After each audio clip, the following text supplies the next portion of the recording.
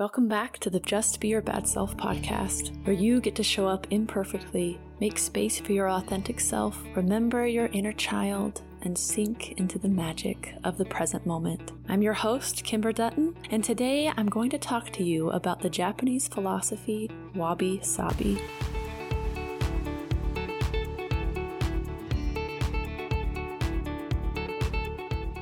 As some of you have probably noticed, my introduction to this podcast has flip-flopped back and forth a little bit between this idea of remember your inner child, sink into the magic moment, and show up for the world by showing up for ourselves. And I've decided I'm going to keep both introductions because the content in my episodes sometimes reflect a different introduction, and this podcast is about all of it.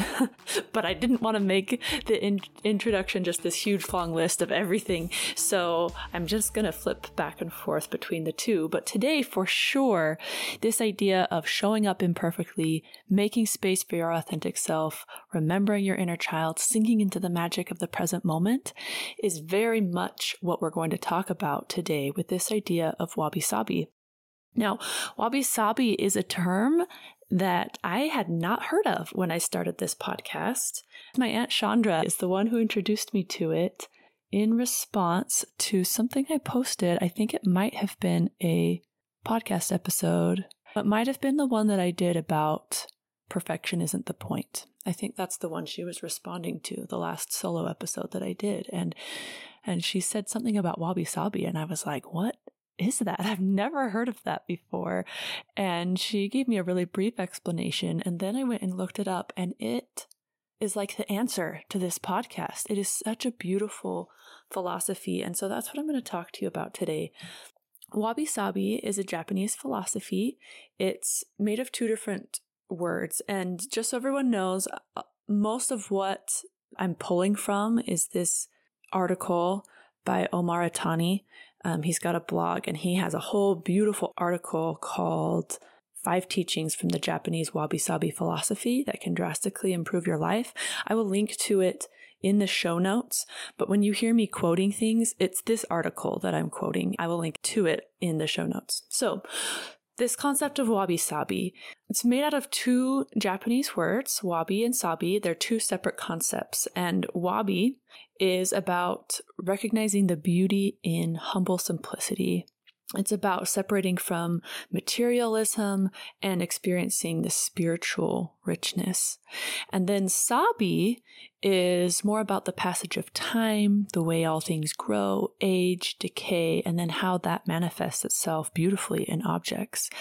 And it suggests that beauty is hidden beneath the surface of what we actually see, even in what we initially perceive as broken. So those of you who have heard of the art of, I think you pronounce it kintsugi, it's that art where if a pot or a precious item is dropped and broken into pieces, that it is repaired again with gold, kind of glued together with gold. And it's more beautiful because of the brokenness. It's kind of highlighting that. That is a very, very sabi principle. So together, wabi-sabi is about accepting what is, staying in the present moment, appreciating simplicity and aging and decay, all these things, these transient stages of life. And I thought this would be such a good topic to cover as we're entering into this holiday season. I don't know about the rest of you, but I have a hunch that I am not alone in all of my perfectionistic tendencies going crazy once there's a lot of pressure that comes on at this time. Late November, December rolls around. It's a fun time, but especially as an adult who is in a caregiver role, I find there's a lot of pressure that comes on at this time to get the decorations up, to have beautiful traditions and wrap the presents beautifully. And for me, I have little kids at home, so I just called my husband this morning, actually, and just vented to him, like, I don't know what to do. We have so much stuff already. We don't have room in our little house for all the stuff we have. Our kids don't put it away, and yet I'm expected to get more stuff for them that's probably just going to end up on my floor. But I want them to be able to be happy and open presents on Christmas, but I don't want to have to go through figuring out what to get rid of and just getting more stuff that we don't have a place for. Probably some of you are stressed out just listening to me say this. I can feel my muscles getting tense. Like this is a very stressful time. And then on top of it, you want it to be beautiful and meaningful and this time of family and traditions, but there's a lot of pressure. There's a lot of perfectionism that comes into play. And so I thought this would be a great topic to talk about, this idea of simplicity and living in the moment and not needing or expecting perfection. Okay, so back to Wabi Sabi. I want to read a little bit more from this article. One of the 5 lessons, and I highly encourage you to go and read this article because I'm not going to read it in full, but it is a fabulous article. I highly encourage you to go read it. But one of the 5 lessons that it states that we can learn from Wabi Sabi is this idea that all things in life, including you, are in an imperfect state of flux. So strive not for perfection, but for excellence instead. It says, and I'm just going to read this whole passage because I think it echoes very strongly back to my very first episode about matter of life and death when I'm talking about this feeling of never enough, never enough, never enough. It echoes very strongly back to that. So I'm just going to read this passage. If everything in nature is always changing, then nothing can ever be absolutely complete. And since perfection is a state of completeness, then nothing can ever be perfect. Hence, the Wabi Sabi philosophy teaches us that all things, including us and life itself, are impermanent, incomplete, and imperfect. The problem, however, is that our flawed ways of thinking have now blurred our understanding of what perfection really is. Open up a thesaurus and search for the antonyms for perfect, and you'll find the following words: flawed, corrupt, inferior, poor, second-rate, inept, broken, wrong, bad. My goodness, all this negativity. No wonder we've become so obsessed with seeking perfection. We sculpt the perfect body based on what society deems it must look like to pass that test of perfection. We seek the perfect career path and the perfect partner based on someone else's definition of that perfection.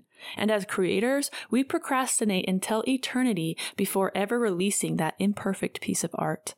In 2020, the global anti-aging market was estimated to be worth about $60 billion US. And I'm taking a break from the article really quick.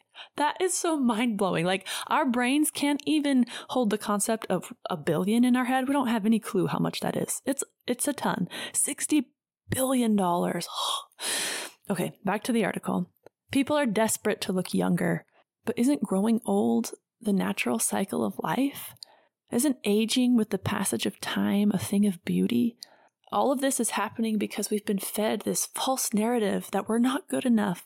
And we've accepted this opinion that's not even our own.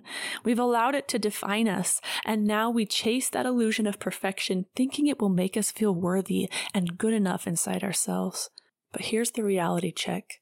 Perfection does not exist because imperfection is the natural state of life.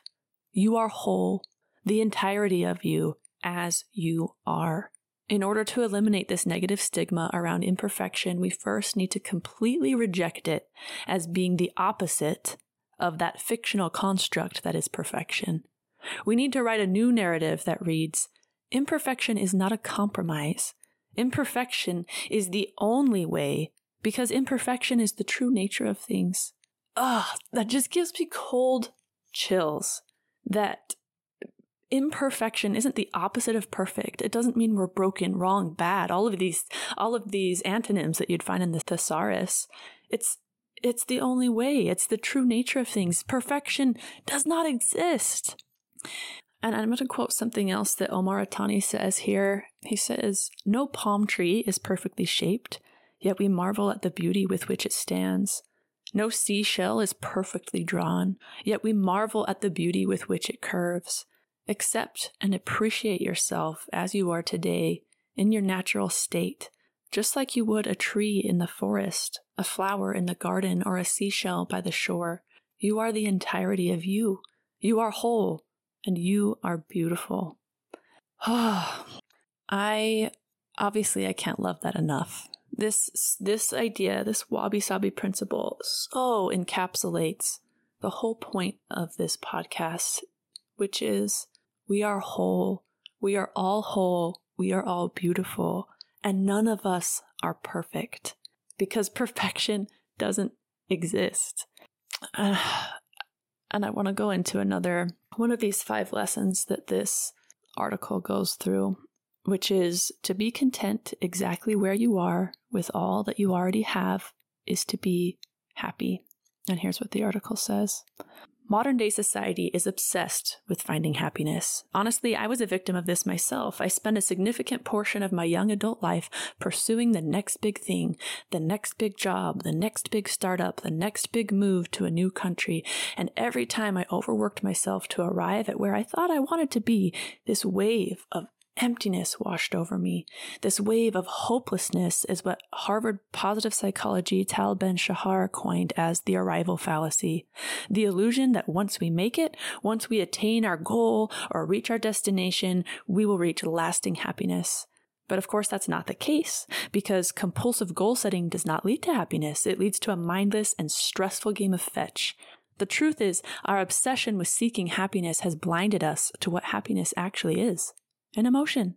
It's just another emotion. We feel happy and unhappy just as how we feel angry, sad, scared, or excited. You can't be happy all the time, just as how you can't be excited all the time. So what's the problem with chasing success? First, it will always, and second, it's virtually impossible to be happy all the time. This is where the final wabi-sabi teaching comes in. On a 17th century tsukubai, which is a water basin stone, at the Ryoanji Temple in Kyoto, there's an ancient inscription where 4 Chinese characters are written on the stone.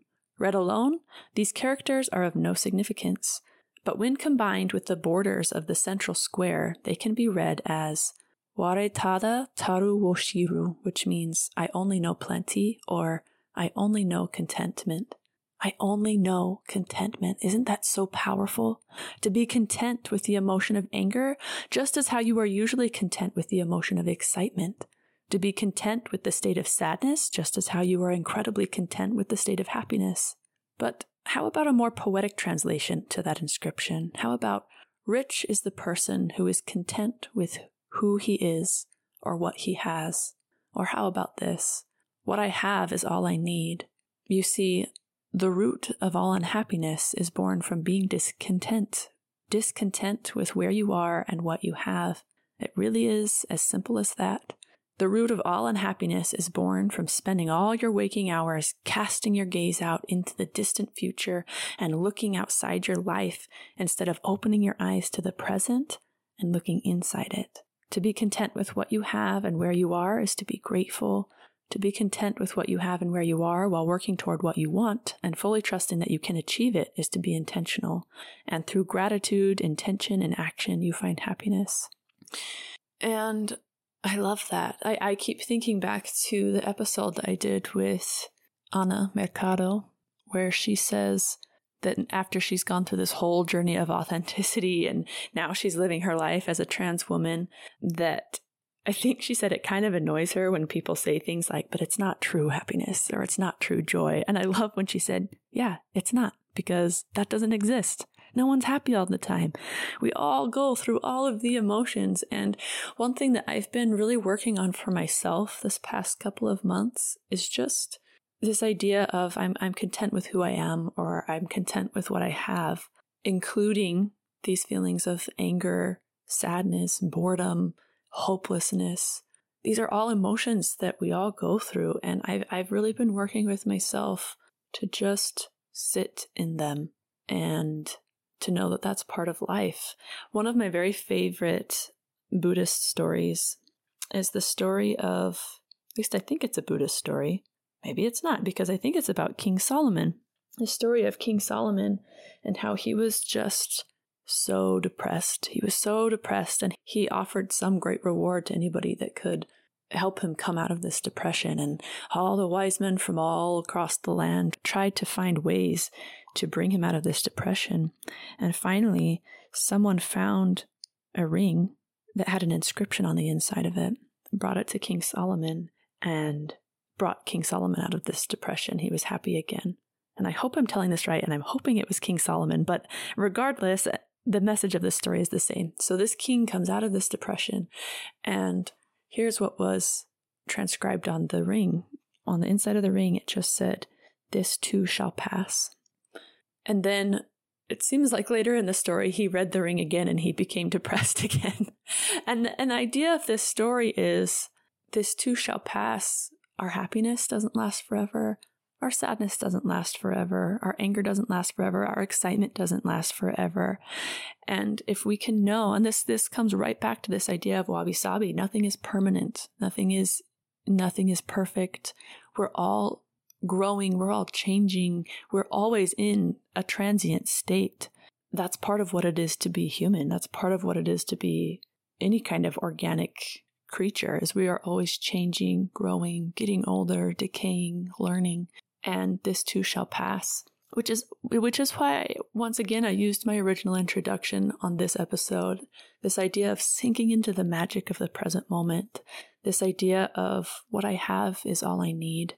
And I think that's the thought that I want to leave you with as you go into this happy, sad, exciting, stressful, magical, depressing time of year. All the emotions come up at this time of year. And if you can just sit with this idea of what I have is all I need, and not try so hard to have the perfect holiday, and let it be whatever it is, and just try to sit with that.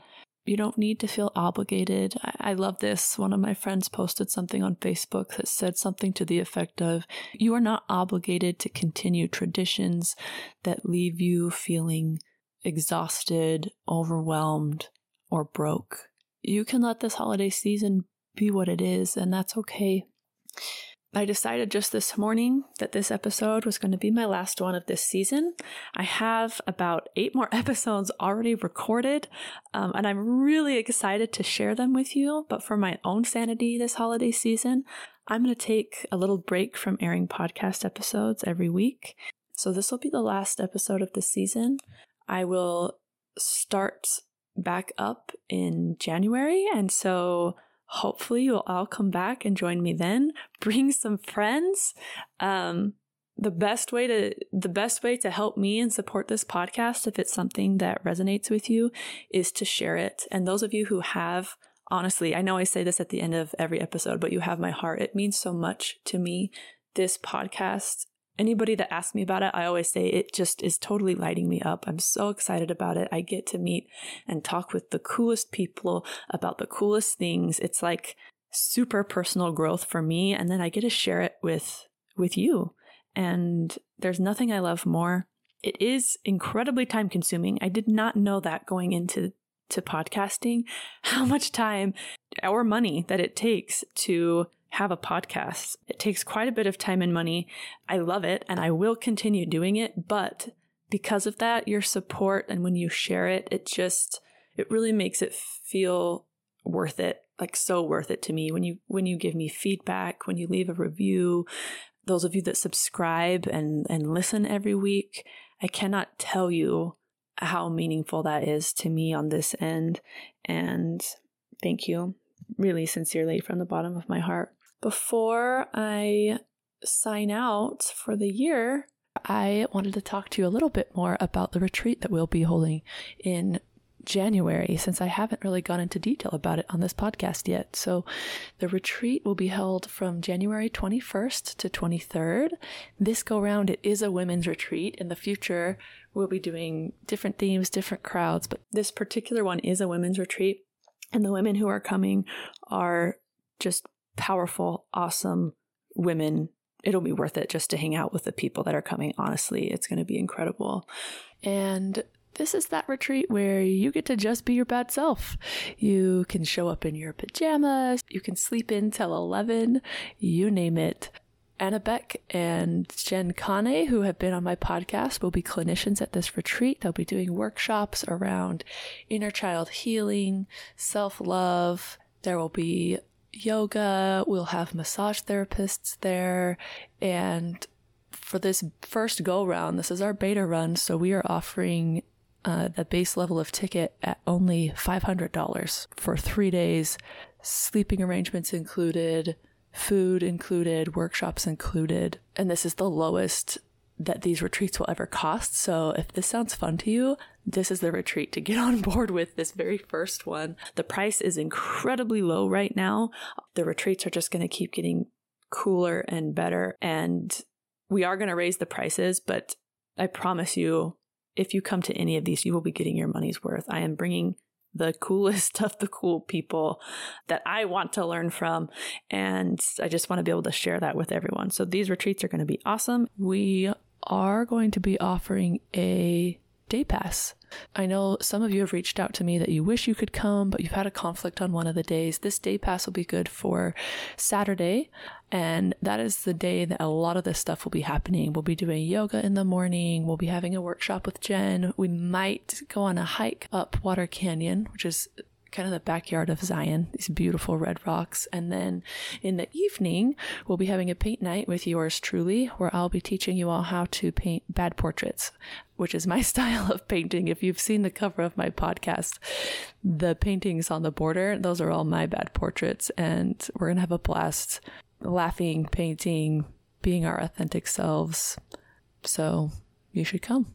Husbands, if you are looking for a fun Christmas present for your wives that will make her so excited, this is it. What woman wouldn't want to get away for a few days, not have to worry about preparing any meals, get a massage, interact with other awesome, incredibly powerful women? This will be the Christmas gift of the year for sure.